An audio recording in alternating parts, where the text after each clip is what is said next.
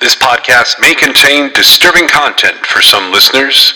It's intended for mature audiences. Listener discretion is advised.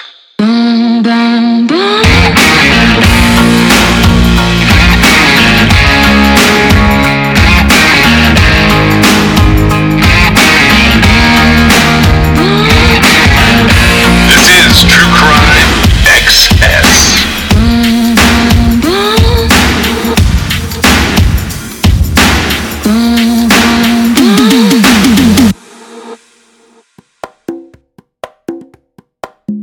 A lot of stuff's been going on in true crime, and I missed a couple of weeks of stuff in the feed, and this will be the first episode back. And it's not that we didn't record anything; it's just that I didn't get a chance to edit it. Weird things happen in threes, but I had a little thing I went to do where I was writing something that's sort of true crime based. I was getting a lot of inspiration from the Murdaugh trial. And then I had like a series of 3 deaths right in a row. And I got COVID in the middle of that. But the 3 deaths really threw me off for a minute. One of those was another podcaster, and that's John Ayler. He has the podcast, Have You Seen, Where's Teresa, or Have You Seen Teresa? And he used to work with my wife at one point. And then someone who is big deal in my kid's family passed away from an overdose. He was actually my nephew by marriage, but I'm no longer married to that family. There's someone I was married to a long time ago. I consider him young. He's younger than me, but that was very tragic.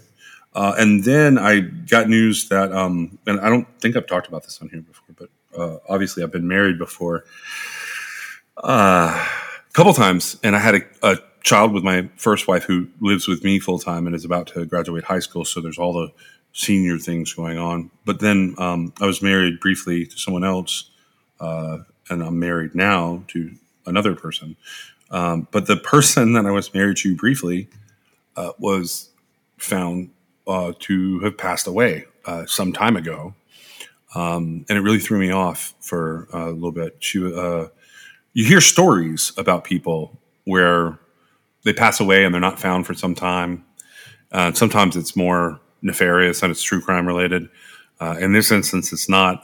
It's sort of substance related, and it was a really weird thing that happened. And it sort of threw everything else off for a few weeks. But now we're back. We have a couple. I'm going to call this episode and the next couple of episodes are sort of the interlude, because we've already recorded another serial killer, and I can't just drop it in the way I want to, because we are going to talk to one, possibly 2 people for interviews who are sort of experts sort of surrounding that serial killer. I don't want to say the serial killer exactly, but like all the things that happened adjacently to them. And I wanted to be able to put all those together. But I had a few items for today related to the origins of serial killers. And then I want to talk about a piece of media that I made you watch. I guess we could do the media first, if that's okay with you. Yes, that's fine. I had you watch it's actually an older documentary. I think it's 15 years old, give or take. It's a documentary about several crimes. It's called Dear Zachary, A Letter to a Son About His Father, by a guy named Kurt Kane. And you saw it? I did. So I had seen this some time ago, and I sort of forgotten about it, which I don't know how I forgot about it, but I did. And it came up in my feed as like a suggested watch, and I was like, oh my gosh, I haven't seen that in so long. So I pulled it back up and I watched it again. And I don't know how many people have seen it because it has weird timing. It was released in 2008, and I think it's been on Netflix at one point. It's not there anymore. Where did you say you found it? I watched it on YouTube. Okay. It was like on some premium service for me where it was like continue watching, watch next, and I don't know which one it was. But it is on YouTube, though. The whole thing is on there? Okay. The whole thing. So what this documentary is about, it's about a crime that occurs. Like, it opens with a crime that occurred quite a while ago. It actually happened in November of 2001. So I'll sort of start with that because that's like the kickoff point. It concerns a man named Andrew Bagby. Had you ever heard of him before? Well, I'm not sure. I don't know if I'd seen or known anything about that whole story, but I was surprised. So it seemed familiar, but yet I couldn't have possibly known everything about it. Does that make sense? Yeah, and I'm going to tell the story, but just in case you're going to check out and watch the documentary, which is totally cool if people do that, because you should. I will say that it is probably the most heart-wrenching documentary I've ever watched. I would have to agree with that. It's tough. I had tears streaming down my face. Yes. Yeah, and I've seen some that are close to this, but this one is different. So starting with Andrew Bagby. Andrew Bagby was born in California in September of 1973. For most of his life, he is known as being sort of a very gregarious person. He's a huge presence, both in photos and videos and audio in this documentary. And where the documentary sort of starts out, like it introduces us to him. And it introduces us to the fact that he's a medical student in like the early 2000s. So in August of 2000, hold on, let me make sure I say all this correctly, because I don't want to give away like the ending yet till I get through this. Andrew starts dating someone. It's actually in 1999. At the time, he is studying in his third year at what's known as Memorial University up in Newfoundland. He ends up graduating and he lands a surgical residency at the SUNY Upstate Medical University in Syracuse. So SUNY is the State University of New York, like university system, but he's specifically at the Upstate Medical University in Syracuse, New York. And he's engaged to be married at the time. And the person that he's engaged to be married to, she ends up going a different direction. Her name is Shirley Turner. And Shirley ends up going to, I think it's Iowa. And she is working there. I never really understand what she has going on job-wise. Is she just like a... It's my understanding that they met in medical school and that she was doing a residency just like he was. Okay, so in my head, for some reason, I was thinking she like didn't quite make it, but what you just said makes more sense now. That was how I understood it. Okay.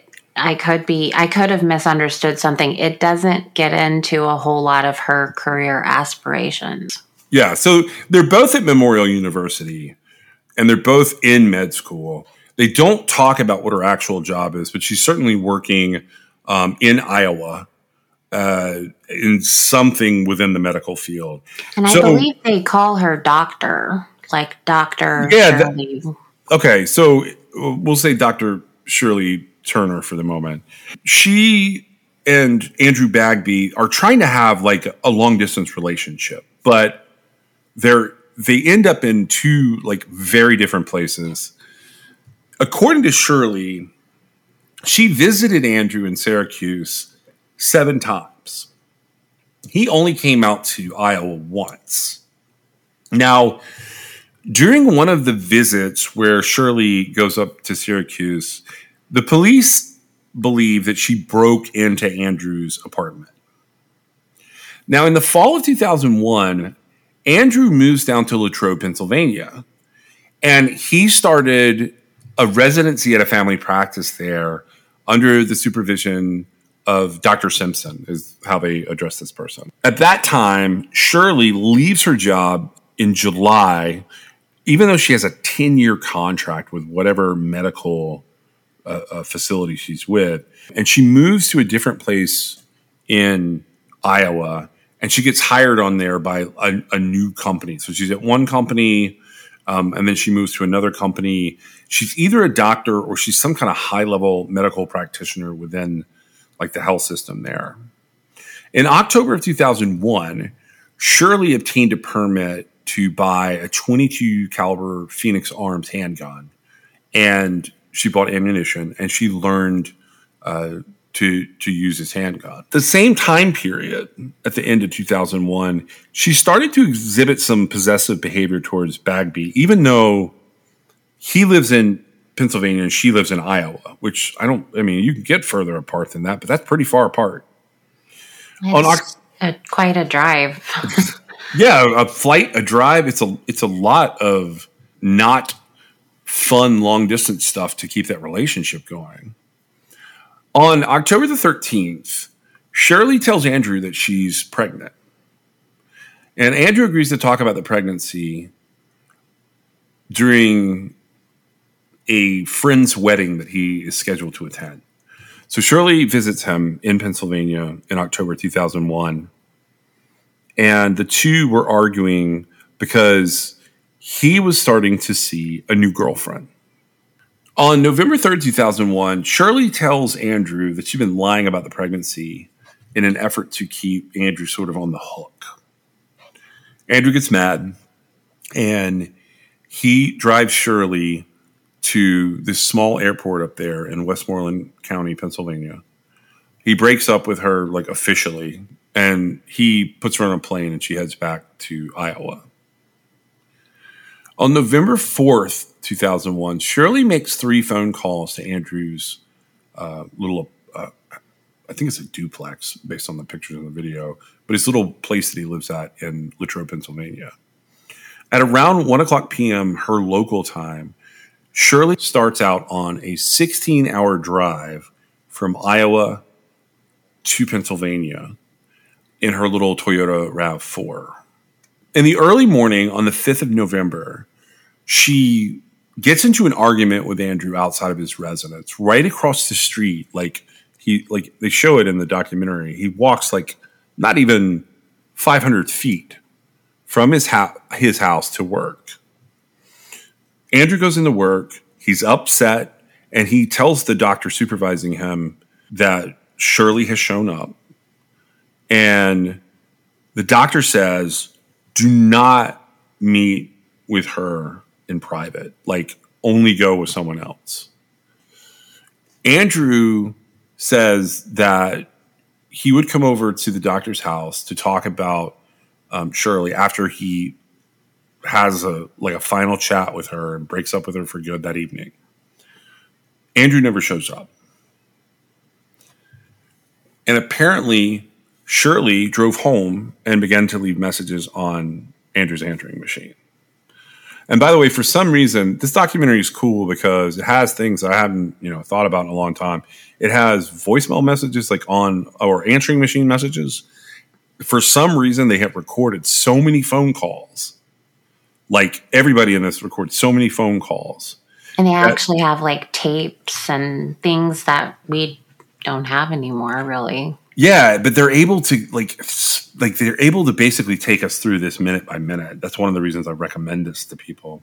It is very interesting perspective. I think it's very late 90s, early 2000s-esque, right? It really is. So the next morning on November the 6th of 2001, Andrew's body is found at Keystone State Park in Derry Township, Pennsylvania. He's found laying next to the day-use parking lot there. He had been shot 5 times in the face, the chest, the buttocks, and the back of the head with 22 caliber bullets. Dr. Simpson, among other people that a lot of them talk in the documentary, they immediately tell the Pennsylvania State Police about what's been going on with Shirley Turner. She claimed that she had been home, she'd been in bed sick, but her cell phone and internet record showed that she had made all of these calls back and forth while she was in Latrobe. And then when she got back from Latrobe, she had been accessing her email and apparently some auctions that she was watching for items on eBay at Andrew's home computer, and that she had used his home phone line to call her work and tell them that she would be sick that day. She gets confronted with this evidence, and she says that she met with Andrew at the Keystone State Park, but that he had put a gun in his trunk, and that is where her gun is. She said that like Andrew had taken it from her, but she then told the person who had been her shooting instructor that the gun had been stolen. Her story is not adding up, and the Pennsylvania State Police doubled down on how they're investigating it. While they're interviewing Turner's shooting instructor, he explained that her handgun would eject live rounds during lessons, and they wanted to get a feel for whether what they found near the crime scene would line up with what he knew about Shirley's gun. And the reason was during the shooting of Andrew, it had popped out the spent cartridges, and it had also popped out in between the spent cartridges an unspent round, just sort of a defect with the gun that it would sometimes skip rounds, and it was either jamming or was on the verge of jamming, and it would pop the live round out. They had found one where it was an unspent round next to his body, and casings aren't really talked about, so I don't know if they had picked them up or what. A woman in Derry reported having seen Andrew's car and had also seen Shirley's little RAV4 that she had driven cross country in about 10 minutes after Andrew made his last phone call to Dr. Simpson. That same person had reported the fact that the Toyota was parked in those same spots alone the following morning.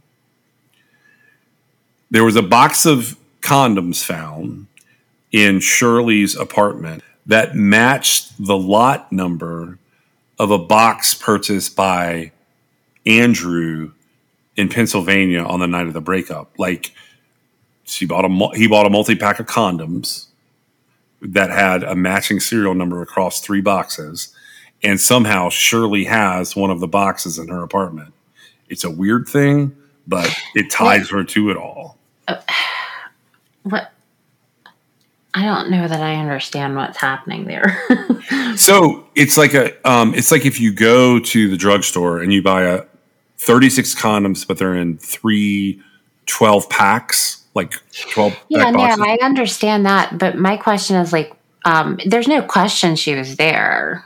Right. They're just using it to kind of show her we know, like we know that you were doing this.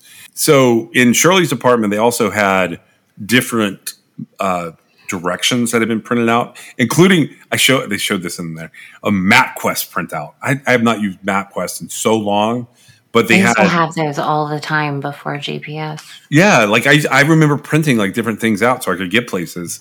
The police are trying to put this together where they have a rock solid case. They've got all these search warrants, but no arrest warrants yet. And when they go to get her, she's disappeared. And that's because on November 12, 2001, Shirley left Iowa and she flew up to Toronto. I don't know if I mentioned this part. Shirley has kids. Shirley had multiple children ahead of meeting Andrew. They don't talk about them a lot in the documentary, but they do come up at the end of the documentary. And it's also not any less heart-wrenching. But she's got her older son with her when she goes up to Toronto.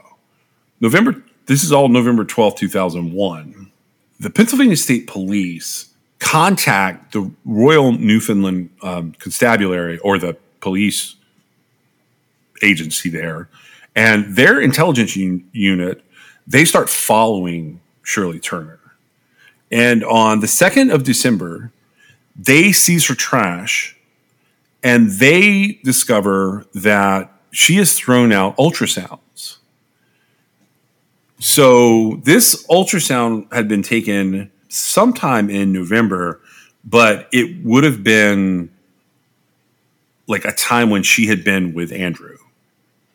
So they end up arresting her on December the 12th, and they start extradition proceedings.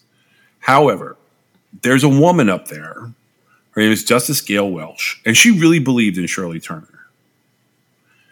Turner at this point would have been around 40 years old.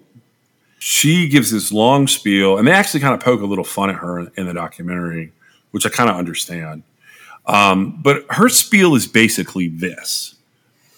I believe that her actions are serious, and she should definitely go face those charges. But I believe that they're not a threat to society because I think she was angry at Andrew Bagby and only would hurt Andrew Bagby. So she lets her go. These are murder charges. But she basically puts her on a very large bond. And that bond is around $75,000 Canadian. Shirley puts up property or bond. She turns in her passports. And then she's made to pay weekly visits to the police station. And she has to sign a promise not to leave the area. And she has to agree not to attempt to contact the victim's family. I'm not 100% sure, but I think there was something in there where she was supposed to have some kind of contact with a therapist or a psychiatrist. But I got that mixed up because the person who was posting her bail, John Doucette, he was a psychiatrist. So I couldn't tell if they were saying it was him or if they were saying she was supposed to have some kind of counseling while it's going on. Well, they discover at this time that Shirley is pregnant with Andrew's child. So the extradition case turns into not only an extradition case, but also a multi-jurisdictional child custody case. Andrew's parents, David and Kathleen, they end up moving to Newfoundland, to St. John's. And they start fighting for custody of their grandchild. And the grandchild is the Zachary of the title.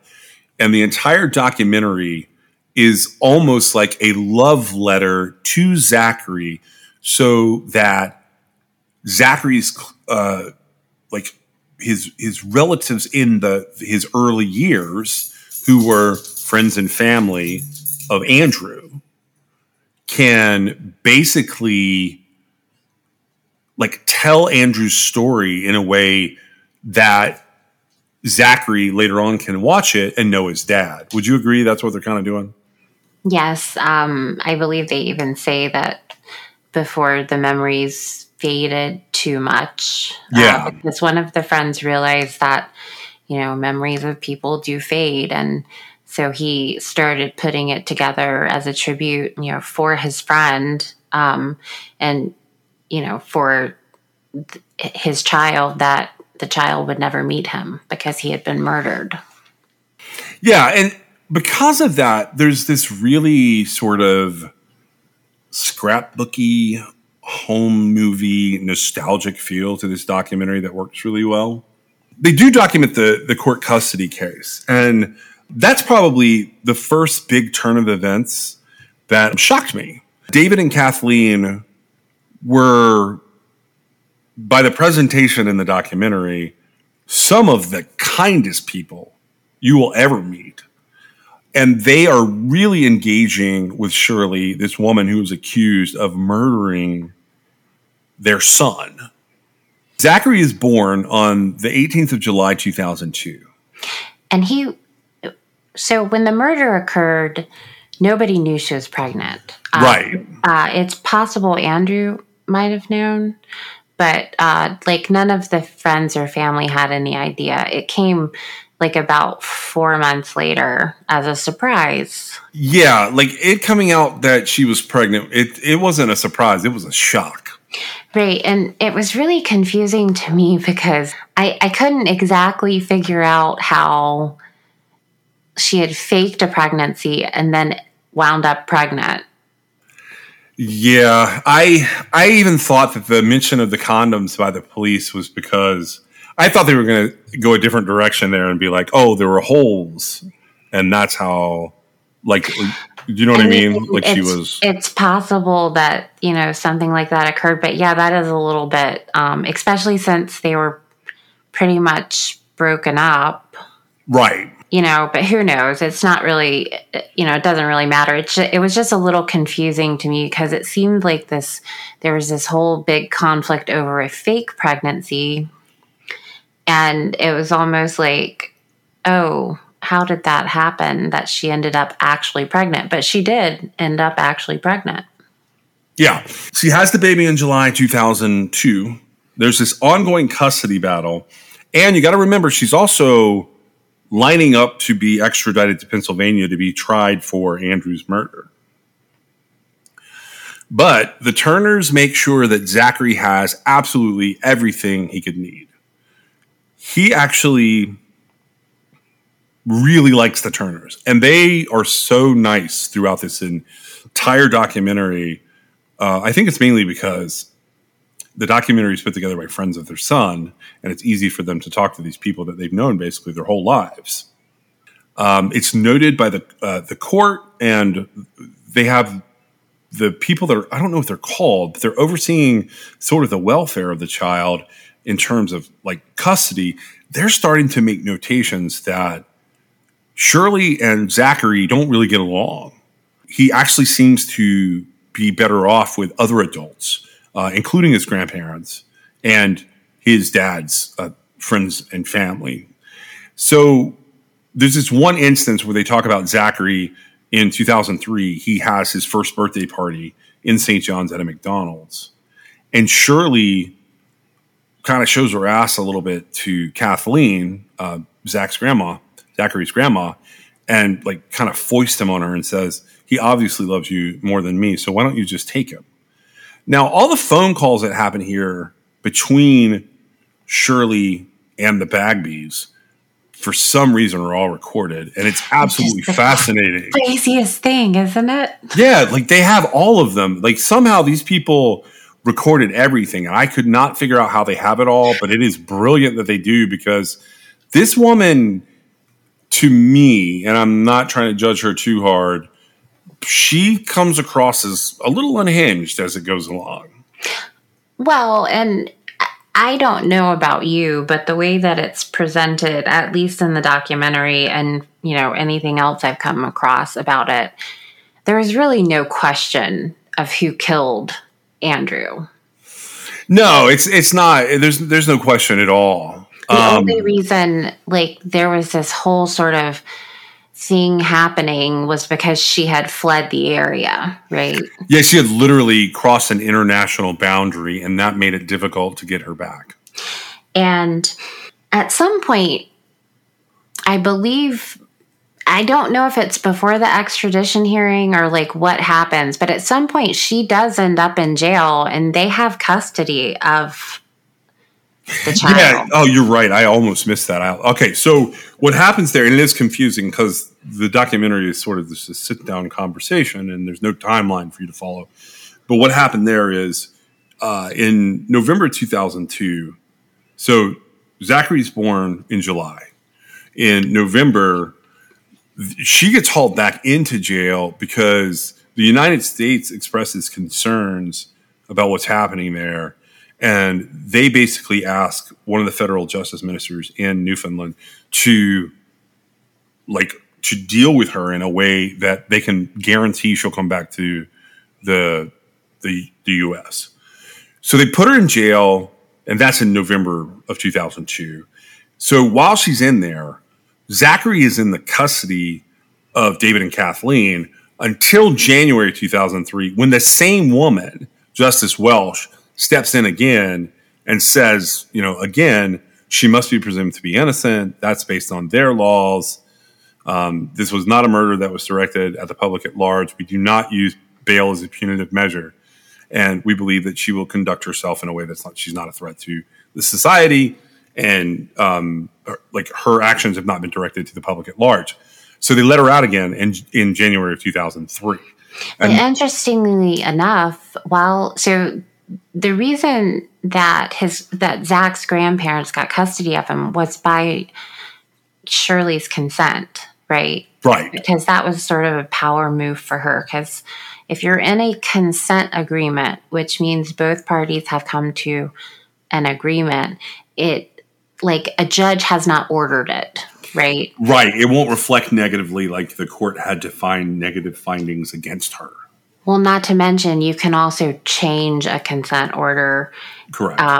And it's not the same as having to go to court and get a court order changed, right? Right. And so she was maintaining some power there, but she was also she was using it as manipulation, like 100% manipulation. Yes. However, Andrew's parents, I mean, they weren't manipulating her, but they were able to navigate that situation better than I could ever dream anybody could navigate that situation. They were so nice about it, and they were just so happy to be a part of what was going on with Zachary without a lot of litigious issues. Well, they didn't have any interest in, they knew as soon as they fought, right? They wouldn't see him anymore. That would be it. And he would go into foster care. And like, it is, I'm sure that they both practically bit their tongues off, like during that period of time. I know that, especially Andrew's father, he was very stoic and very matter of fact about like all the issues that come up. And like you said, they had recordings of they're not just messages, like they're conversations that they had with this woman on the phone about the care of the child, right? About the child having everything he needed, about, how custody was going, how visitation, like for the next day was going to work. They have all these recordings and he's absolutely just very neutral. Yeah. And not only neutral, he's kind. He's acting in the best interest of his child. And you can tell these, Andrew's parents were excellent parents and they were excellent grandparents. And I think that might have gotten under Shirley's skin a little bit. Yep, it did. It did a lot. So, okay, they had the incident in July of 2003 at Zachary's birthday party at the McDonald's. Around the same time, Shirley had met a young man at a bar there in St. John's. They had started dating, and they had been in the early stages of a sexual relationship. Someone calls this young man up and says, "Hey, I heard you're dating Shirley. And I just wanted to let you know, in case you didn't know," and this is 2003, Run away. She's connected to a murder in Pennsylvania, and you should get the hell out of there. Run away. Yeah. He breaks it off. He says, "I'm not interested anymore." Shirley starts making threatening phone calls to him. And then she goes back to the good old, "Hey, guess what, dude? You got to talk to me because I'm pregnant." The man contacts the same Newfoundland police agency on 3 different occasions to complain about harassment. Now, the harassment gets taken pretty seriously at this point because she's going to have to go in front of a judge for a judge to determine if her harassing this man violates the terms of her bail, which, remember, she's out on bail while extradition is under consideration, and how it would affect her consent order related to Zachary. Because if Andrew's parents or Zachary's grandparents find out about this, technically they can bring it up in court as well. Because it's a consent order. On both sides, it's they've both agreed to it. Yeah, so the RNC knows about it, but the man ultimately decides that he does not want to take this case public. And he ends up declining to file any official criminal complaint against Shirley. A constable there, he contacts Shirley's lawyer, and he can't get in touch with Shirley herself. So he goes through the lawyer to see what's happening. And Shirley just denies the allegations. I'm just going to go ahead and warn everybody that the next part of this is the most shocking part. And it is, if you're susceptible to being shocked at people's insanity, this is what's going to do it. On August the 18th, 2003, Zachary was scheduled to be with Shirley. When he was scheduled to be with her, she went to a local pharmacy and she got a prescription of lorazepam. For those of you who don't know what that is, it's a beta blocker, benzodiazepine. Ativan is the brand name for it. And she then drove with Zachary to Conception Bay South, which is it's a town that's on like the southern side of the Avalon Peninsula in Newfoundland. And it's also where the young man who had accused her of harassment lived. Shirley parks her car at his house in this little area, and she left photographs of herself and Zachary inside of the car.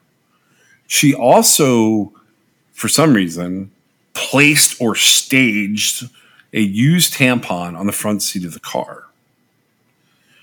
So the conclusion of this after the fact is that she was attempting to frame this young man like he had done something to her. And then Shirley mixes the lorazepam into Zachary's baby formula, and she ingests what would have been a lethal dose herself.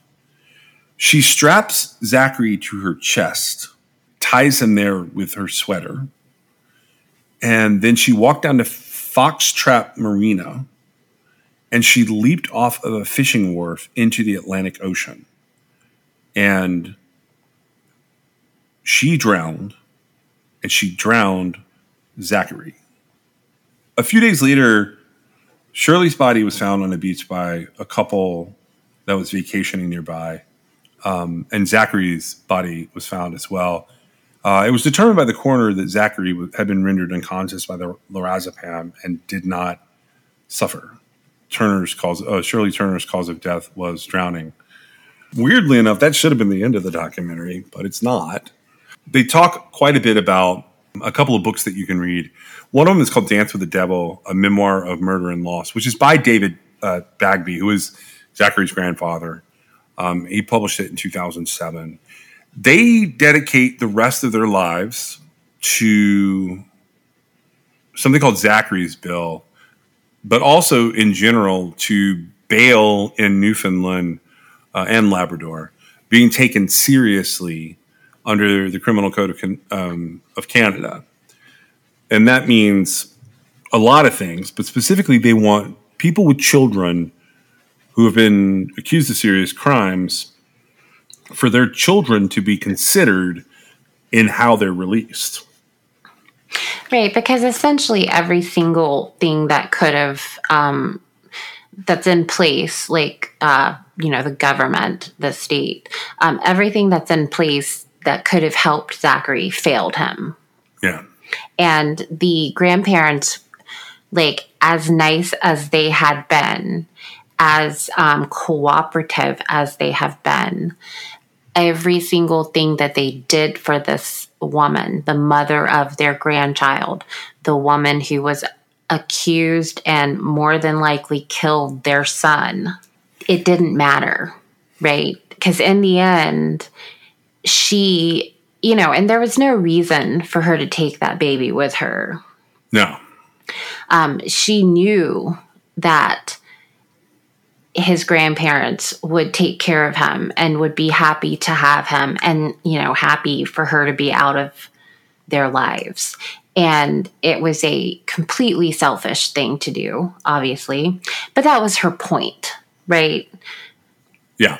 The reason why she did it was, to hurt them. Like she hadn't hurt them enough. Yeah. So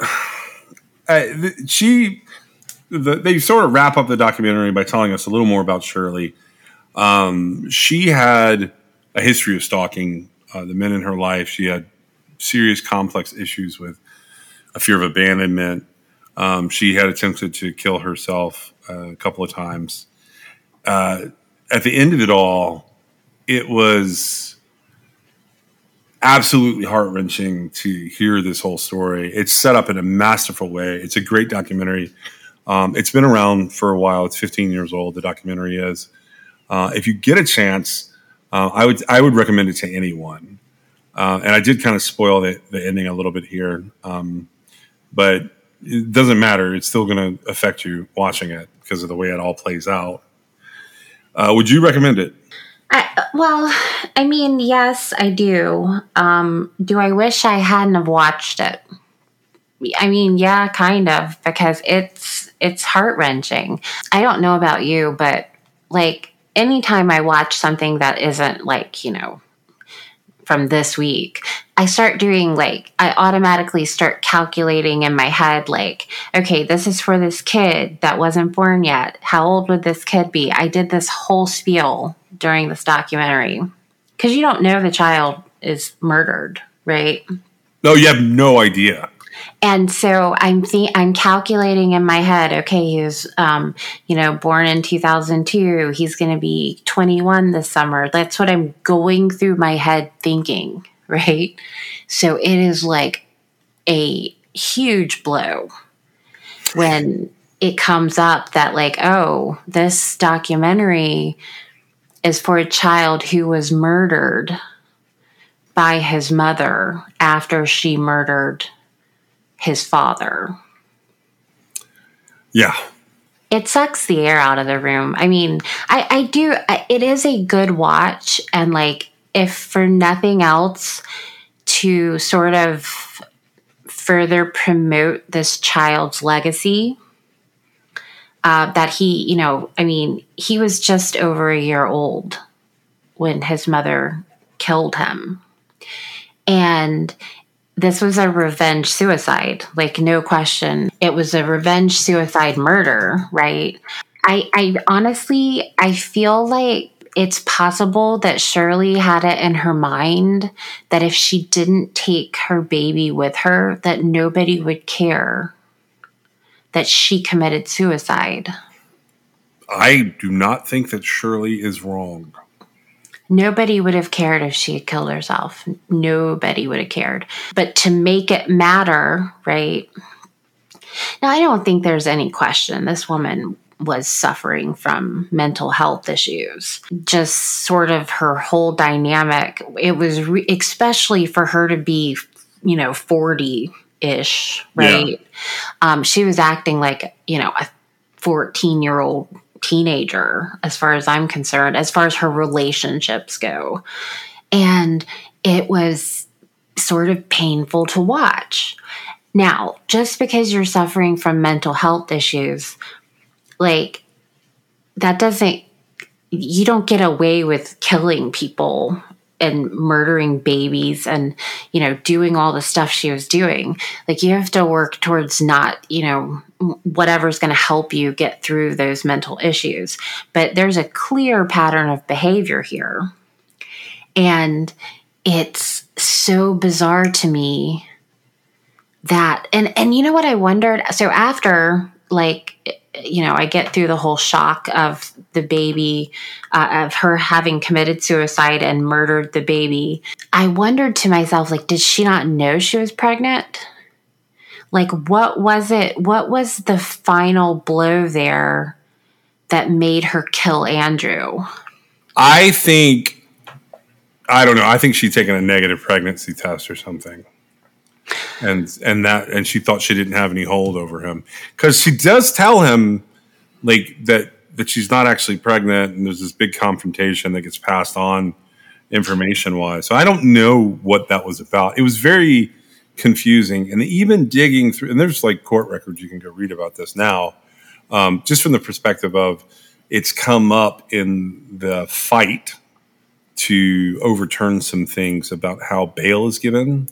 But if you go and look at it all, the end result is it's very confusing. And she's not the kind of character, she's not the kind of person you can get inside her mind very well, because it's a messy place. It doesn't make a lot of sense in there. Right. And it seemed to me I don't know. Now, granted, this is, a long time later, and I'm looking back on it. So I have 20/20 vision. But when I say there's no question she killed him, there's literally no question that she killed him, right? It would be literally impossible that anybody else would have killed him. Yeah, she definitely killed him. The whole setup, the whole situation, all the circumstances. Now, if she was pregnant, even if she just pretended she was pregnant, and let's say she didn't know she was pregnant, she had to have just killed him out of like a spiteful, vindictive anger, right? I think she was playing the pregnancy card, thinking that would bring him back. It could have been either his reaction or her not realizing she was actually pregnant that happened. Whatever went on there was awful. To shoot somebody that many times in the face and chest and head, it's not like you just want them to die. You want them to suffer. Right. And I guess my thought behind like saying all that was, and you're right, her mind was a messy place. But like, I don't see the end game there as far as like, you're going to try and blame it on somebody else. Well, the majority of the time, if that's the plan, you haven't thought this out very well, right? I'm not advocating for people to kill people. I'm just saying like, there was nothing about the circumstances of the situation that was ever going to point to anybody but her, right? And that wasn't clear to her for some reason. But it seemed like all of it was a waste. It was such a waste. Yeah, I tend to agree with you. It's very sad. She left behind, from what I could tell, she had 3 other children. They're all much older now. The boy was born in 1982. The girl was born in 1985. And then she had another girl born in 1990. So I wondered if Zachary being her 4th child, I wondered if it played into this scenario where she sort of had lost custody of her kids along the way and gotten custody back. Like she'd gone back and forth. She did send like one child to live with their father. And, at one point, the other 2 kids were living with a grandparent, which is very strange to me that you would fight for these kids, but then send them away. That's a really weird dichotomy. I had a lot of trouble understanding what level of like manipulation and thinking about how you wanted to make sure that your doctor wasn't like her. Would never want someone like that to even be in my life, let alone be my doctor. It's really strange. She must have, which they call her doctor, and she was on her way possibly to becoming a doctor. She was substantially older than Andrew, and most of the people that were Andrew's friends, it seemed like. And, it is a very odd thing for a 40-something-year-old woman with 3 children and then to get pregnant with a 4th child. Her getting through medical school to potentially be a doctor, like, it says a whole lot about her parenting. I would have to say I only have 1 child, but it would be impossible to have raised my child and gone to medical school like at the same time, because she was a single mother, right? All of the situations were that, I don't know if she'd ever been married before, but if she was married, she had been separated, and for all purposes, she was a single mom. And so to me, it wasn't like this. I mean, it's great for people to have career aspirations. The reason she was able to do that is because she basically handed her kids over to other people to raise, right? Yeah, I would agree with that. And so, what was she thinking? I don't know. I mean, they called the doctor. Looking back through here, it does look like she graduated. So, I wasn't totally understanding some of the references they make in the documentary, but that could be, it's just terminology I don't get. Well, I think that I didn't understand it exactly, but I do think that based on the timing and the fact that she was in medical school with Andrew, right? Yeah, but so okay, there's a big age difference. They're in medical school at the same time, but he has to go and do additional training like residencies and stuff. Well, so does she. But what she ends up doing, she ends up going to work for these big companies with these, and the contracts are long. They described the one as being 10 years long and the other one was 8 years, and she had broken the 10-year contract in order to take the 8-year contract. So it's not like, she was going to be with this medical system for a long time. So they were putting something into it. I'm sure there's training and like a nice compensation program thrown in there.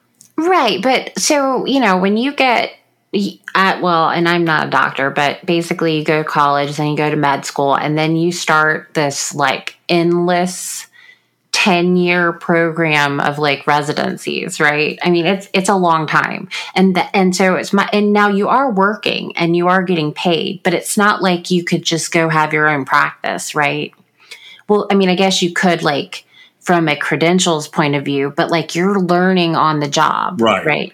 And so that's the point where they were at. And Andrew had decided, like, because he decided he didn't want to do surgery, and he ended up at a general practice family doctor with, partners there in a small area in Pennsylvania, right? And he really liked it, and he really fit in well. And she had done something different. So my point is, like, yes, she made it through medical school. Yes, she had signed some sort of contract. She clearly was not happy with something about that. And then, I don't know how successful of a doctor she would have been, because it doesn't seem like she gave herself the opportunity to do that. And, she cut Andrew's opportunity completely off. Yeah. And that's the other thing about this that gets so difficult for me to understand is all of the resources and time and energy that she was putting into things, only for this to ultimately be, for lack of a better word, thrown away. That's really disappointing.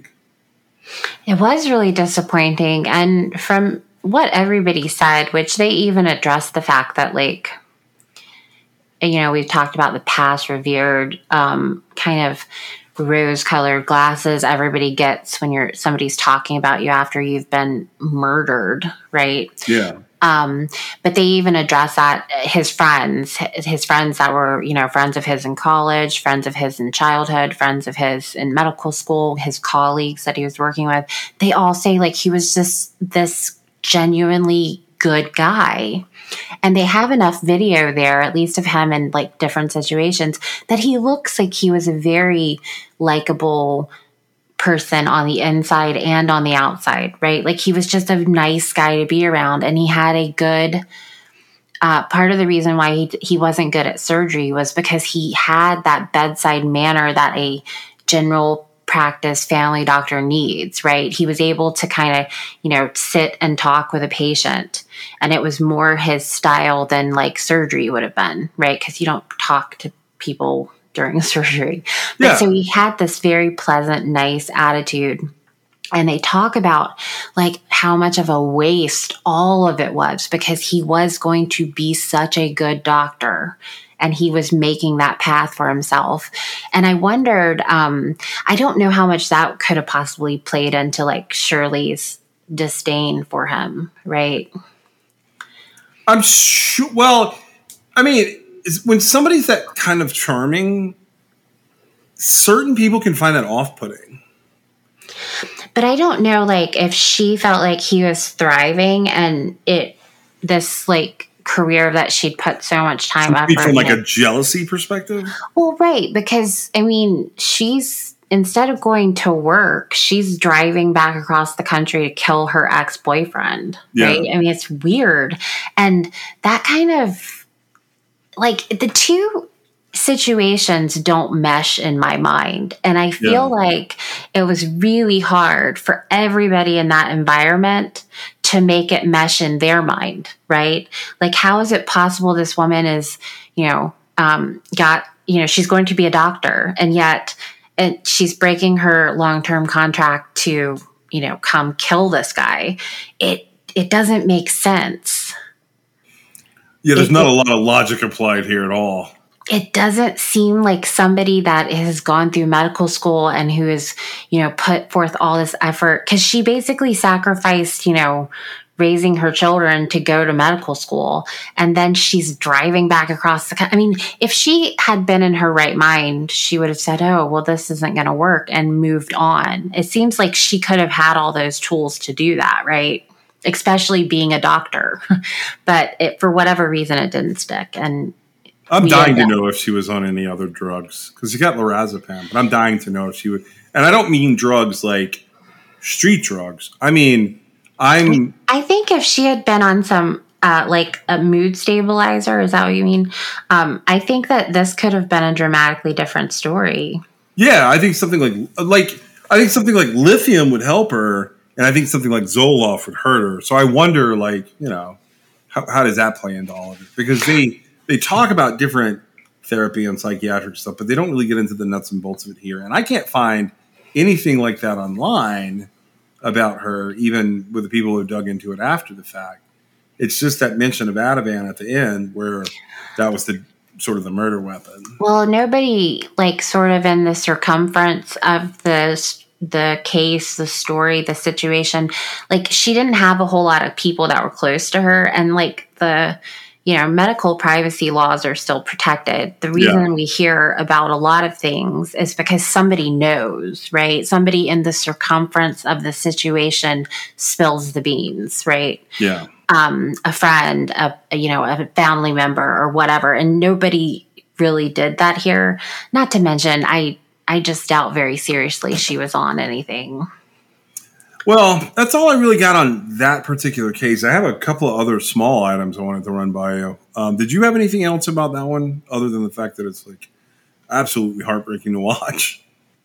It is really heartbreaking to watch. No, that's it. I mean, it is on YouTube to watch, and it is worth watching. Like I said, if for nothing else, to just sort of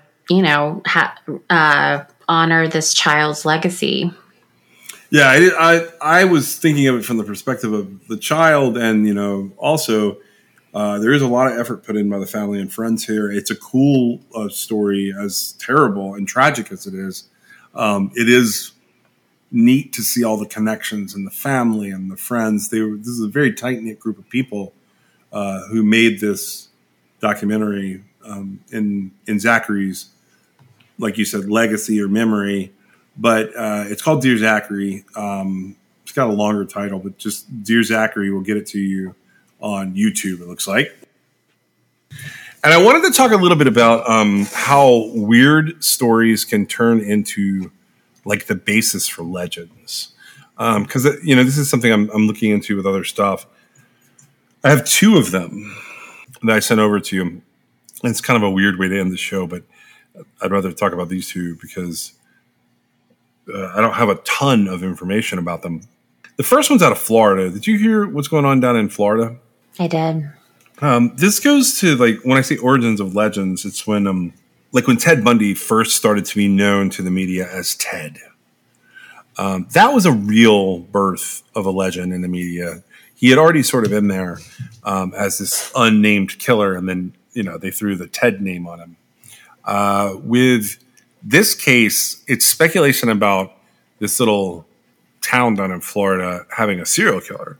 Now, grain of salt here, the sheriff came out and basically said, no, we have an idiot problem. We don't have a serial killer. And I think he called the problem a wannabe gang. But this made the rounds with a couple of different headlines. I'm just going to pull the Daily Mail headline because that's the one that I saw first. It just says 3 teens from tiny Florida town of 1,500 people were shot dead within a 5-mile radius in less than 48 hours, but cops rule out a serial killer. And then there's another headline right next to it is a serial killer operating in Ocklawaha? I don't know how you say this town. I'm going to say it again in a minute. In this tiny Florida town. But it's in Ocklawaha, Florida, I think is how you would say it. It's OCK. Right to me. OCKLAWAHA. 2 16-year-old girls and a 17-year-old boy have been found by police shot in less than 48 hours. Now, this is about 60 miles northwest of Orlando. The first 16-year-old is a girl named Layla Silvernail. She was discovered alive on Thursday night, shot after being shot in the head. Now, according to this particular article, she was going to be taken off of life support. I went on to kind of track down where that information came from, and it looks like it came from a GoFundMe page. I don't want to say that like she's alive or go ahead. I believe she's died. I feel like I saw a family member indicate that she was donating her organs. So okay, maybe that's what I was picking up on there. Okay, that's actually kind of helpful. So that's Layla Silvernail. Now, another 16-year-old girl and a 17-year-old boy, they were discovered dumped in 2 other locations in the same town. The case is being probed as a triple homicide by the Marion County Sheriff's Office, and they say it's an isolated incident. Cops have ruled out a serial killer, but they're not providing other details on suspects or motives. So with Layla Silvernail, she was shot in the head and she was left in a dumpster near Forest Lakes Park.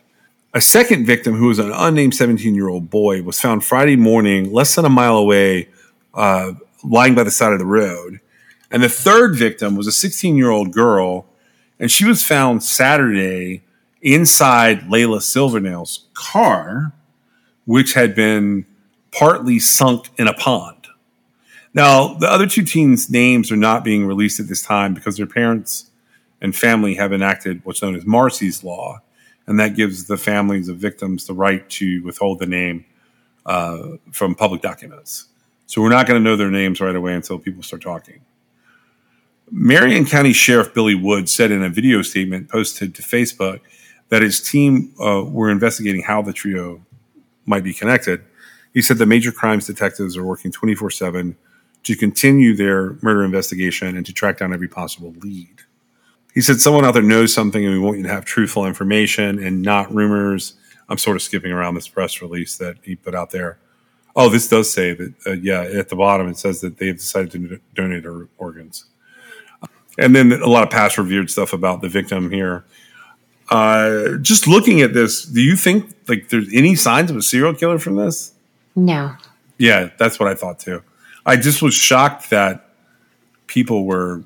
Well, it's really interesting to me because so this, it comes up on social media that like people are like, and I won't say specifically, but if you just sort of see what's trending, like people are like, the cops are idiots. There's totally a serial killer here, right? Yeah. And this brings in like this whole sort of like true crime, pop crime knowledge to the table. Yeah. Which is like everybody sees this and they say, oh, it's a serial killer. Well, a couple of things. One thing is all 3 kids were shot, and serial killers rarely use guns.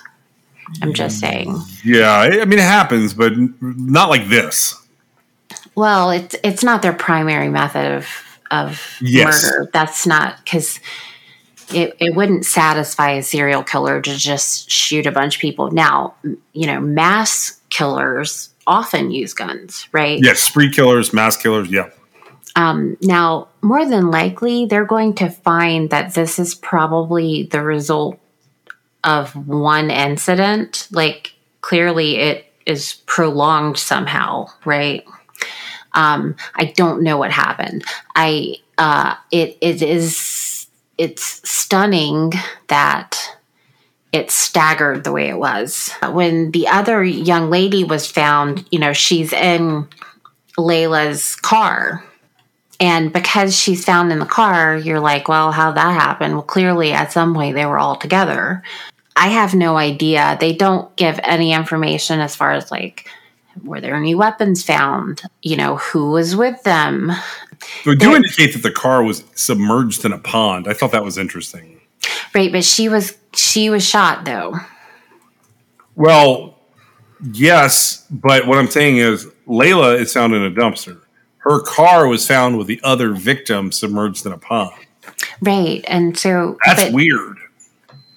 Well, it is weird. And so I immediately start concocting what scenarios could have occurred, right? It sounds to me like somebody got into some kind of drug situation and they got themselves in a situation over their head. I mean, I guess that's possible, but these kids are pretty young for that, I think. You know, so the dumpster, I mean, she didn't crawl in the dumpster herself, right? Well, we don't know that yet. We assume she did not crawl in the dumpster to hide from whoever was shooting at them. And, you know, she had to have been in her car at some point, and then she's not in her car anymore. And then we don't know if the boy was in the car with them or not, but most likely he probably was. I mean, it could be road rage. They cut somebody off in traffic. The boy gets out. He gets shot. The person chases them, shoots the other two. But, you know, why leave the guy on the side of the road and throw the girl in the dumpster? I was going to say, I mean, yes, it absolutely could possibly be road rage, but that seems highly unlikely because you're not going to take the time to dump the bodies and things like that. Like, I agree. Road rage is like 100% reaction and regret. Like, that's what happens there. And the time that passed here, there's no information like, you know, when Layla was found, did they wonder where her car was? Because it was like a whole 2 days before the other young lady was found in the car, right? Yeah. Now, how does the young lady end up shot with her friend's car partially submerged in a pond? Well, there's a lot of ways, right? The most likely way, though, is she was shot and then she submerged the car in a pond. I mean, it's unlikely. Like ran off the road? It's unlikely somebody else drove the car into the pond. Now, they don't give any information. Not yet, no. If she was in the driver's seat or, you know, they don't say anything like that. But, like, most of the time, you know, she could have been hurt, lost consciousness, and drove into the pond, right? It's possible. There's a lot of things, but you don't typically see somebody like driving a car into a pond with somebody that's dying in it and then hopping out and going about their business, right? Right. Especially not when the owner of the car was found dead just a couple days earlier. We also have no idea if like all three of these kids were like simultaneously, you know, or within a very short amount of time where they ended up. It just took longer to find some of them, right?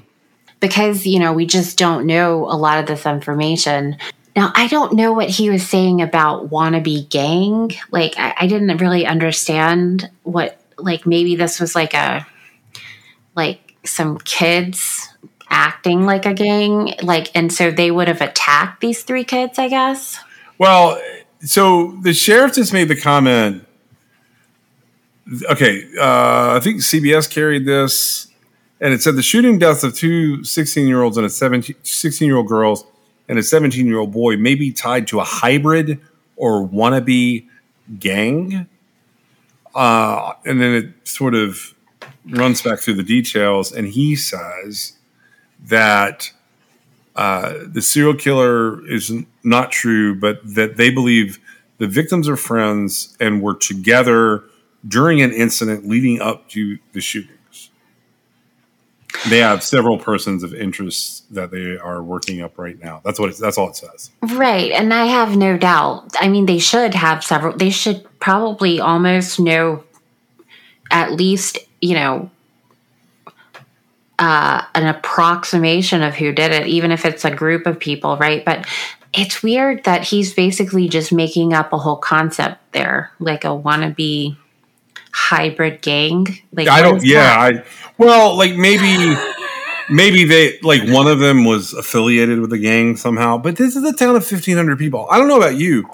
I have never lived in a town of 1,500 people. Like, I have never even, I was looking through. It's small. That's small. Yeah, like the smallest town that I've ever lived in personally, I think was like 8,000 or 10,000 people. And most of the towns I've lived in had been at least 25,000. You know what I mean? Right. And so there's two things that kind of strike me about that. One is it is a very small town. Why was there this gap in time, right?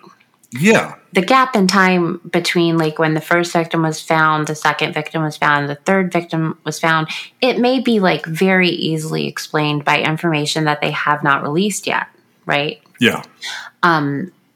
But to watch social media just kind of freak out over this quote serial killer end quote, like, I mean, I see why law enforcement is saying, no, this is not a serial killer. It is highly unlikely this is a serial killer. It's an interesting twist because I don't know about you. I might be wrong, but I'm pretty sure this is the first time I've ever seen like it debunked kind of in real time like this. About it being a serial killer? Like it being presented and debunked. Like this is a full cycle thing that's happened here, right? Yeah, like, in real time. I thought that made it interesting. That's one of the only reasons I'm bringing it up, because ultimately what happens like this with stories for me is they disappear. Right, they do, and it's going to end up being tragic no matter what, but it'll more than likely be, you know, somebody that is associated with these kids in some way, or one of the kids themselves. Could be.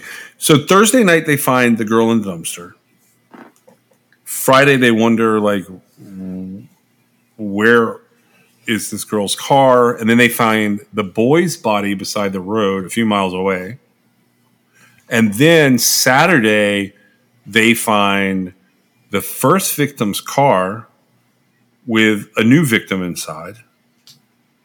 Right. And then, you know, you're talking by Tuesday. So they got Sunday, they got Monday, and they've debunked the serial killer by Tuesday, which, you know, that would be a weird scenario for it to be a serial killer. In fact, like...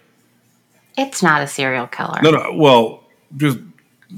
I'm with you, but all I was going to say was the only way I could see that being a serial killer is if somehow the serial killer tried to grab one of them and was seen and briefly tracked them down to kill them. But you still have the problem of this weird thing where the bodies are all completely different. And that's what makes it interesting for me. Now, the problem is we're never going to hear about this case again, which is why I bring it up here now, because it's going to get solved and nobody's ever going to talk about it again. It's probably going to be something boring, as tragic as it is for these kids. But the girl's in the dumpster, the boy's on the side of the road, the other girl's in the trunk of a car that's in a pond. She's in the trunk? Well, I don't know that. Hold on. I said that, and I may be wrong on that because that's what I keep picturing, but I don't have any facts to back that up. I doubt very seriously she was in the trunk. It's possible, but she more than likely drove that car into that pond. But, you know, I notice sometimes what I'm picturing in my mind is not what... Yeah. Like, I'm picturing a certain kind of pond, and it's entirely possible that it's more like a ditch or more like a lake, right? We don't really know. And so depending on that, if it was something somebody could have easily driven into and walked away from, that's one thing, right? If it's a situation, because people just, they don't get out of submerged vehicles and walk away from situations. It just doesn't happen, right? I'm not saying it's impossible. I'm just saying, like, when you're planning a crime or you've been involved in, you know, hurting someone, murdering someone, that's not the route you take, right? Yeah, to go and sink part of the car just to have to get out and, you know, deal with getting away from the car. And so to me, one thing I do want to say is you said that perhaps a serial killer would have, one of them saw them, right? Yeah. And I just want to point out that until like the killing occurs, like there is no serial killing. Yeah, no, I was just sort of playing a little bit of devil's advocate with the idea. Did you look up the location online? You said something funny, which is why I'm asking. No, I mean, I looked at the map that they posted with this article, but that's it. I didn't go and look further. I misspelled it we were talking about MapQuest earlier. I misspelled it, and it brought me to a MapQuest website of this place. Mm-hmm. And so this town is tiny. I mean, really, really tiny. Like geographically, like real small according to the map scale that I looked at. Mm-hmm. But what was crazy was around it, it's like 50 different lakes. There was like Smith Lake and Bowers Lake and this huge lake called Lake Weir, and then there was East Lake Weir. But there was water like in a lot of this area. And I wondered, you said, I don't know what kind of pond it was, but that's what I had wondered, because when I drilled in on it, I was like, oh, there's already water here. There's every kind of pond you can think of, almost like marshy area. Yeah, well, that's everywhere in Florida, pretty much. It does look like it's quite big from the picture that, if you look on the map of that article, it's one of 6. Yeah. If you click on it and look above the box where it says Saturday at 12:40 p.m., there's a picture of the water there. Oh, okay. I gotcha. I missed that earlier. I don't know for certain that that's it. That could just be for illustrative purposes, but it does look like a pretty large pond. I mean, as far as, submerging a vehicle. Well, I don't have anything else on this one right now. I want to bring up another one with you. So do you have anything else on this one? No, but I am interested, now that you've said we probably won't ever hear anything about it, I am interested to see how it turns out. Well, it's just one of those cases. It becomes a headline because people think it's going to be sensational. Well, and this is a tragic situation because it's 3 young kids, well, not young kids, but young people, teenagers, right? Yeah. 2 16-year-olds and a 17-year-old. But the headlines are this sort of shock and awe that law enforcement has ruled out 3 teens in a tiny Florida town of only 1,500 people being shot dead within a 5-mile radius in less than 48 hours is not a serial killer. That's what is being taken away from this situation. And most of people are saying, how could it not be a serial killer? And to me, there's not even a single sign of it being a serial killer. No, I agree. I didn't either. I was just saying, headlines like that, if you just skim it and you don't click down, that's how legends get started down the road. I'm curious how that works in the internet age. So the other thing I wanted to switch over to was happening at the same time. It's just happening in Texas.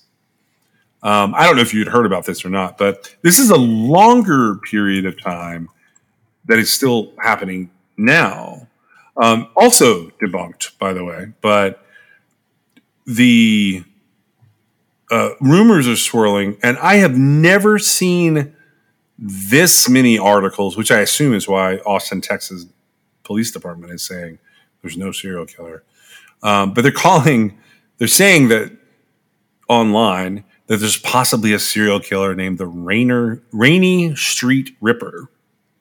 These are all rumors. It's all conjecture by people. But news outlets are starting to carry the story. This is around Lady Bird Lake down there.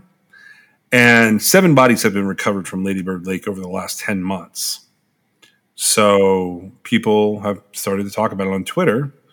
After a body was pulled from Austin's Lady Bird Lake over the weekend, and this is according to the San Antonio Current, by the way. This is an April 4th, 2023 article by Michael Carless. He's saying that social media is abuzz with speculation that a serial killer is on the loose in the state capital. The corpse of Jonathan Honey, 33, was discovered Saturday in this urban lake. He was visiting the city for a bachelor party and was last seen on Rainy Street on March the 31st. Honey is the second victim to be pulled from the lake in a month, and the 7th body discovered at Lady Bird Lake in the past 10 months. The Austin Police Department issued a statement Monday saying it has no reason to suspect any foul play in the incidents. Just the same, the deaths have fueled online speculation that a serial killer, now dubbed the Rainy Street Ripper, is stalking Austin streets. Austin has a serial killer, and I'm not the only one noticing similarities with men in their 30s just ending up in the river after midnight this early in the year. from a Twitter user who goes by Good Luck Chuck. There's another one that goes by Victoria, and she says, Austin definitely has a serial killer. All these deaths around the same area are not a coincidence. There are several other people chiming in here. Clearly, unless they are cut up, which is what a ripper indicates, maybe there is something to that, and it just hasn't been released. But unless they're cut up into small pieces or there's something else happening there, people drown in water. It happens. Well, I came to find out about this because somebody invited me to a Facebook page that had 58,000 members. Talking about this? 58,000 members. Yeah. Talking about the Rainy Street Killer? I just went back to pull up the invite. It's called the Ladybird Lake Serial Killer or Rainy Street Ripper. Yeah, so this is like a whole thing. I will say the majority of the time, which I guess, 10 months is 10 months, but, the majority of the time, the path of a serial killer is not going to be this easily recognized. Yeah. And you know why Ted became Ted, right? Because there was a woman there that he tried to get who he told his name was Ted. Well, no, it was a woman he actually got. And when he walked up to her, the people near her heard him say, "Hi, I'm Ted." Right. And they went off together. And so that was like one of the first big leads. And that, along with somebody else seeing the woman leaving in the Bug, the Volkswagen Beetle, right? Yeah. And so they were looking for a guy named Ted in a Volkswagen Beetle. But this is, it's interesting because one of the social media users said, it's not a coincidence that these 30-year-old men are, are dying in the lake after midnight. Well, no, it's not a coincidence, but it's also not a serial killer. This is what happens when people are out and there's a straight line to water, right? Drinking and walking near water doesn't bode well a lot of the times, especially after midnight. And I feel like the demographic there, it fits what you'd find. It could be men or women, but 30-something in a bar after midnight is not strange. Yeah. So here's what the Austin Police Department has to say about it, the official statement that they put out on their Twitter feed, because why not? The Austin Police Department is aware of speculation regarding the recent drownings on Ladybird Lake. Although these cases are still under investigation and evidence is still being analyzed, at this time there's no evidence in any of these cases to support allegations of foul play. While each incident has occurred at the lake, the circumstances, exact locations, and demographics surrounding these cases vary. Our investigators approach every case with an open mind and objectively examine all available evidence. We work closely with the Travis County Medical Examiner's Office, which conducts a parallel investigation into all deaths. The medical examiner performs autopsies in each of these types of death investigations. The results of these autopsies have not revealed any trauma to the bodies nor indication of foul play. One common theme of the drownings in Austin this year is the combination of alcohol and easy access to Ladybird Lake, which has numerous access points. Many of the access points can be challenging to see at night. The parks in which most of these drownings have occurred are park areas that close at 10 o'clock p.m. and occur after the park closes. We advise the public to follow the rules on park closures. Right, which is exactly what I was thinking. But, if something presented that indicated, that they were found in pieces or whatever, I would reconsider that. But, it's so interesting to me that everybody immediately jumps to serial killer. Yeah, I thought it was interesting that that's where people went. And I always am curious about how certain, rumors get started or myths or legends. And, this article that I pulled up mentioned like a San Antonio one from last year, and that turned out to be not anywhere based in any kind of facts. So I thought I would bring this part up where the police are flat out saying, as at least right now, they're saying there's nothing that links these bodies together. The demographics don't even seem to be as close as apparently these people would like for there to be. But here's going to be like kind of my closing question to you. Is it better to have a bunch of idiots who drink and fall into a lake and drown? Or is it better to have a serial killer? They're both terrible circumstances, but I'm saying which is the lesser of the two problems? The lesser of the two problems is having people drinking and falling into lakes, because while it's tragic, it's accidental. A serial killer is somebody who is like specifically killing people, and you have no control over it. So that's what I thought. Why did we jump to serial killer? We don't want to believe people are dumb because because they want that. Like, there's something so incredibly enticing to true crime, and people like want that like kind of spectacle type of thing. And to me, and I am so dismissive, right? I'm so dismissive of all kinds of things because to me, I'm like, yeah, that's ridiculous to think that that would be a serial killer. And occasionally, like, something will come back and I'll be like, oh, I shouldn't have dismissed that so easily, right? But to me, like, not everything is like this big, entertaining, true crime scenario. In fact, without the spin put on it, like, nothing is. It's all just tragedy, right? Yeah. I don't have anything else on this one. I just wanted to mention those because I thought I would keep an eye on them and see if those cases sort of move forward at all. And if they do, I'll bring them back up. I don't know that they will. It's sort of one of those things where I think most cases like this sort of disappear. That double homicide from last year that I followed, it's now in the court phases, but it died off. It was hot on social media for a good 2 months. Mainly because they hadn't made an arrest, and then it went poof. Now, this is a triple homicide, theoretically.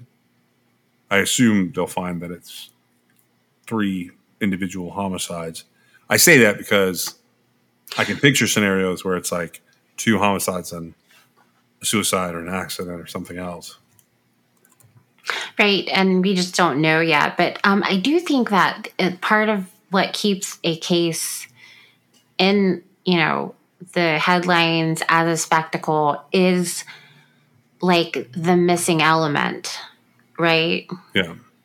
And I think as soon as the missing element dissipates, it's really hard to just continue talking about tragedy, right?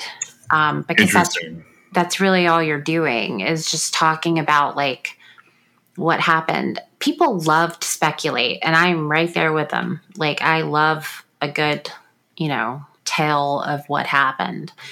And, but the problem is, like, if I say something that's my speculation and then the next person who sees it thinks it's fact, right? And that's where it gets out of control. And so, we try to be really clear when we're speculating about stuff and try and look for actual facts. And I think that part of, law enforcement being so bold here about this is they are trying to get out ahead of, the potential that there is, this sort of urban legend developing in real time, because they don't want to have to deal with all the fallout that's going to come in their community from, the allegation there is the serial killer when there's not a serial killer, right? And then as soon as that happens and they're like, but there's not a serial killer, well, then it's all, a conspiracy to cover it up or whatever.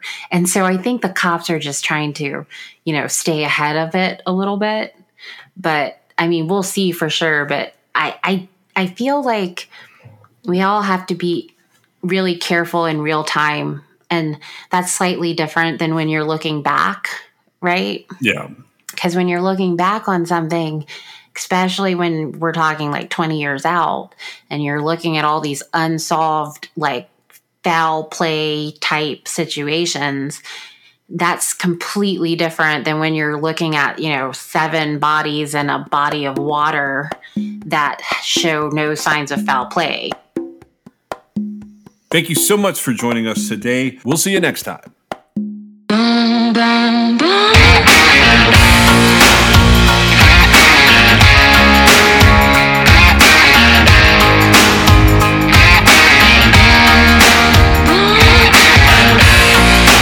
This is True Crime XS.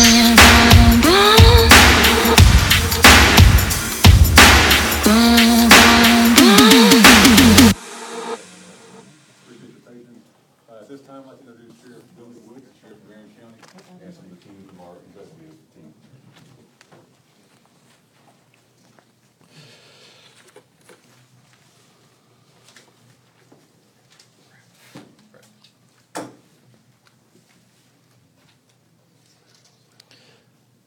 First of all, I appreciate everybody being here. Now, we're here for two reasons. Because of a very extremely tragic incident that has occurred, but on the other side of the coin, a conclusion to that tragedy.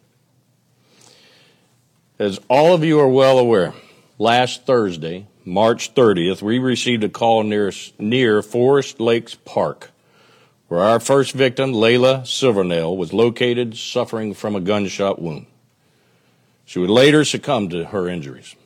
The following morning, we responded to a location about a half a mile away and located a second victim deceased on the side of the road from an apparent gunshot wound. Then on Saturday, April 1st, my deputies located Layla's car abandoned and partially submerged in a pond about 9 miles from the location where she was found.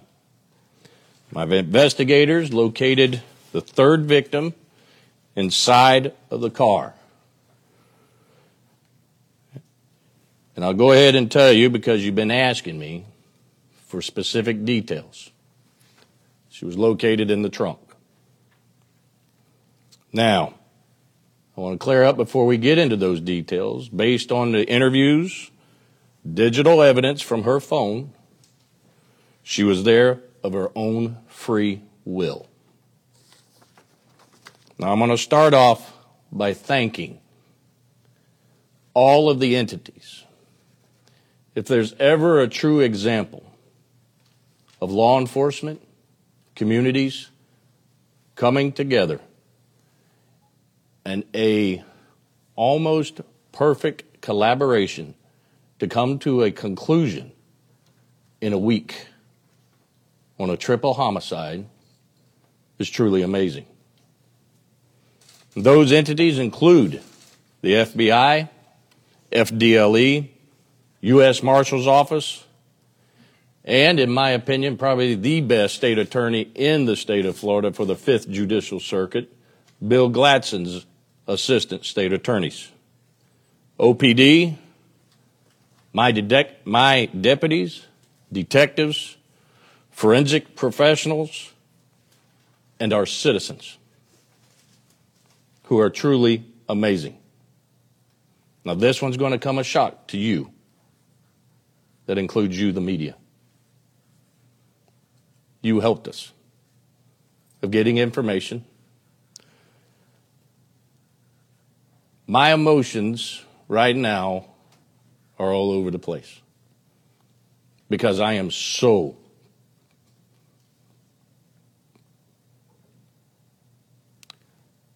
proud of my guys and girls.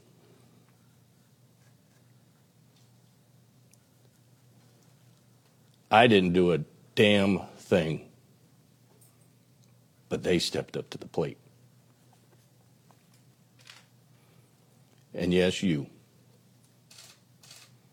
put information out there, and I'll admit this, you wore my ass out of interviews, you hounded me, but don't ever think I didn't use you as well to get the information I needed.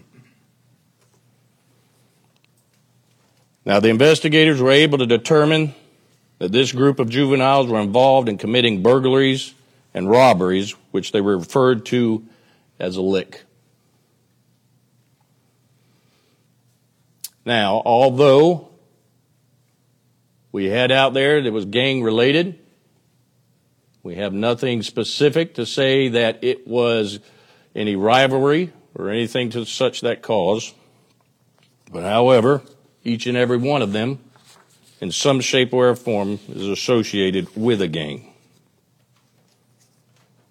Basically, simple terms, there is no honor among thieves. And at some point, these three individuals turned on our three victims and murdered them. Two of them right there. They fled the scenes, but left a lot of evidence in their wake. Through the cooperation of the agencies that I previously mentioned and my office, we were able to begin compiling all of the evidence and finding these killers. Now, we were shocked and saddened by the violence, as all of my citizens, because we are shocked not only are the victims juveniles, but the murderers are juveniles as well.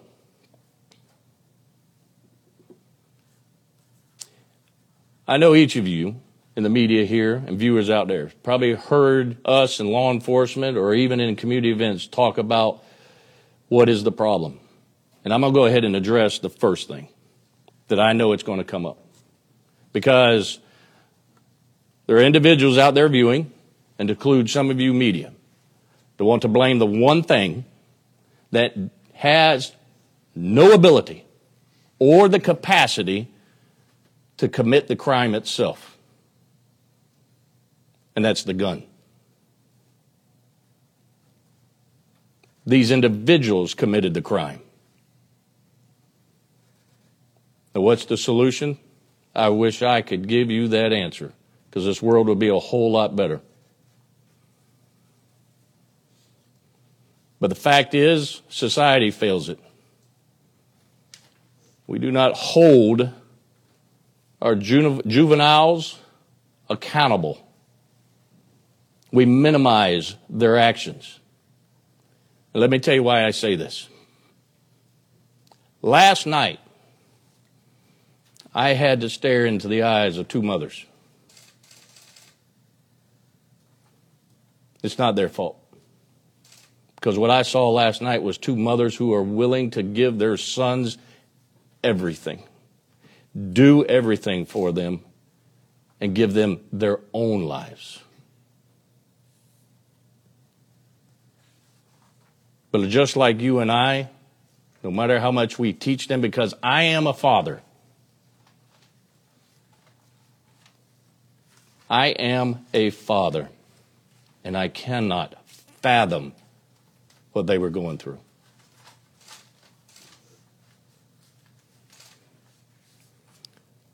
These mothers and mothers across this nation need all of your help. Because here's what infuriates me. I've got a particular media who has a problem with putting photos of juveniles out. Now, we do it what the law says we can do. Put these photos out. I put myself in the shoes of those mothers because I heard one of them say it. I wish I would have known what this one was doing and who they were, because my kid never would have hung out with them. And to think and believe to minimize any actions that is criminal of a juvenile is a disservice, and frankly, stupid to think. We need to hold them accountable. And then hope that we can change them.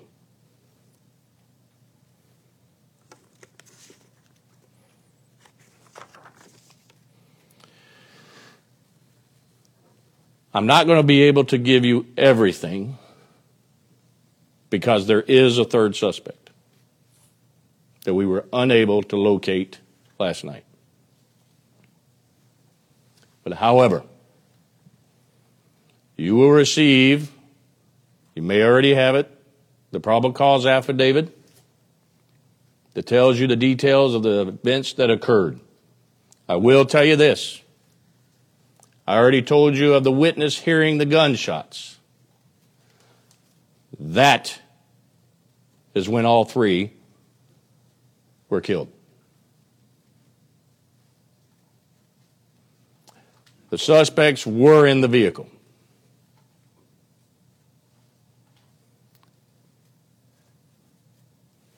This individual, who is a juvenile also, is who we're looking for. Now, I'm talking to the viewers. Some of you know him, you know where he is, and you need to turn him in. Now, I will get him. I will find him, and justice will be completed.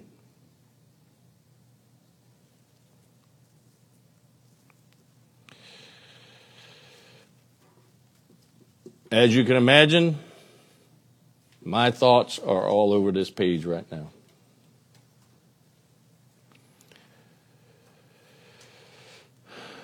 Fighting these type of crimes requires all of us to come together as a community. And Marion County stepped up to the plate. And we've been successful. Now, I know I've forgotten something, and I'm missing something, so I'm going to open up the floor to questions. Any type of motive given? Mentioned it. Robbery. Sheriff Woods. Go to her first. I want to clarify. I know you said the suspects were in the vehicle, so are you saying all six were in there at one time? Yes, ma'am. And so the three individuals, the two that are in custody and this person, they turned on the other three in the vehicle, and that's how this unfolded. That's correct. In the commission of a robbery of the three victims? Not going to get into too many more of those details because of the third suspect being out. Sheriff Wood, Ted Williams with Fox News. Did the suspects and the three dead teens, have you been able to determine how long they've known each other? Not entirely short time. Short time? Sheriff, you mentioned the gun. Do we know how the suspects got a hold of the weapon? Car burglaries. Yeah. Ain't that right? All the gun laws we got in place didn't prevent it, did it? Neither will any new ones. Because here's the fact. The bad guy's going to get a gun no matter what law you have put in place. These juveniles shouldn't even possess a handgun. But they did. And I'll go back to you, add your question. A simple burglary, as some people will say, but I don't consider anything simple when it comes to a burglary. The law allows me, I'll plaster their face up on this page, up on my page, up on media. I will hand it out if the law allows me, because parents have the right to know who their kids are hanging out with and preventing this. What did the suspect's parents say when you spoke with them about their arrest? I personally didn't speak to them about the arrest. It was immediately after the interviews in which I talked to the mothers. But really, they don't have a whole lot to say. If you're a parent, put yourself in their shoes. Holy hell. Panic. I'm scared to death as a parent. Embarrassed. Ashamed. What do you think they're going to say? Sheriff Woods, do you know if these three juveniles will be tried as adults? All right, state attorney's office is reviewing that right now, okay? So I don't want to say yes and then it turn around no, then you'll end up calling me a liar at some point. So What does to kind of piggyback off that. So what does accountability look like for you? I know you talked about juveniles being held accountable for their actions. I will refrain an awful lot on that answer to this question, to the full extent of the law. Okay, don't take me wrong. I might be hard on people, but I also have a heart. And I've already told you, I am a father. But here's the one thing my boys know. Growing up, the freaking barber had my permission to whip their asses. And not only that, when this stuff came up on TV, I pointed them. I said, you don't have to worry about the law coming after you. Full extent. Because they took a life. Are y'all comprehending that? They took a life without thought. They deserved the full extent of the law. Had you come in contact with these teens before? Because I see the pictures. Are these mugshots from previous incidents? I personally haven't, but have we? Minimal contact. Minimum contact. I can tell you right now. I know somebody over here had a question. Sure. Andy? Do I understand correctly that the 3 victims were an active part of crimes prior to their deaths with these 3? Is that correct? I don't want to give too much detailed information, okay? But let me put it this way. My dad was a fireman. Always said, where there's smoke, there's fire, okay? Folks, don't ask dumbass questions. And Andy, I apologize. But really? Do I have to spell it out to you? What do you think they were doing? They're associated with a gang. And I've told some of y'all in interviews, gangs don't go to church on Sunday and then preach the gospel for the next 6 days.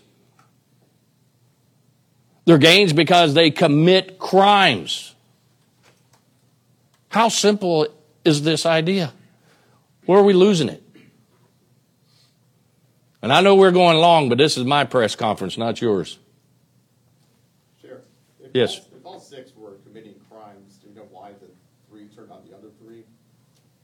I can't divulge that. I wish I could tell you. I'll tell you when we get this one. Okay? Listen, I want to tell you everything. I really do. And since day one, I've wanted to tell you anything. They have had a leash on me like you wouldn't believe. Next. Let's get somebody new. Do we know the timeline of the 3 victims in terms of how they were shot? Was it all at once? And then?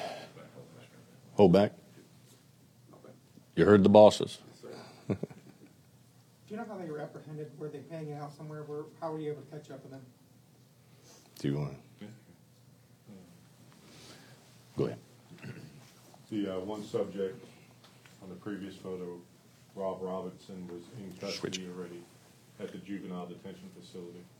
And the Christopher Atkins, Did I tell him that he was arrested? At his house yesterday right after. after serving a search warrant. So they weren't on the run or anything. Were they even surprised to even see you show up? Yes, they were very surprised we showed up. Are you able to make any statements as to what they said? I'll leave that to the sheriff. No, you'll get that eventually. We told you he was in DJJ. He was arrested by OPD the next morning after the murder. What were the charges on that? And an affray at the school. Oh, that's what I call a light bulb coming on right there. Remember I just talked about minimizing and holding students accountable?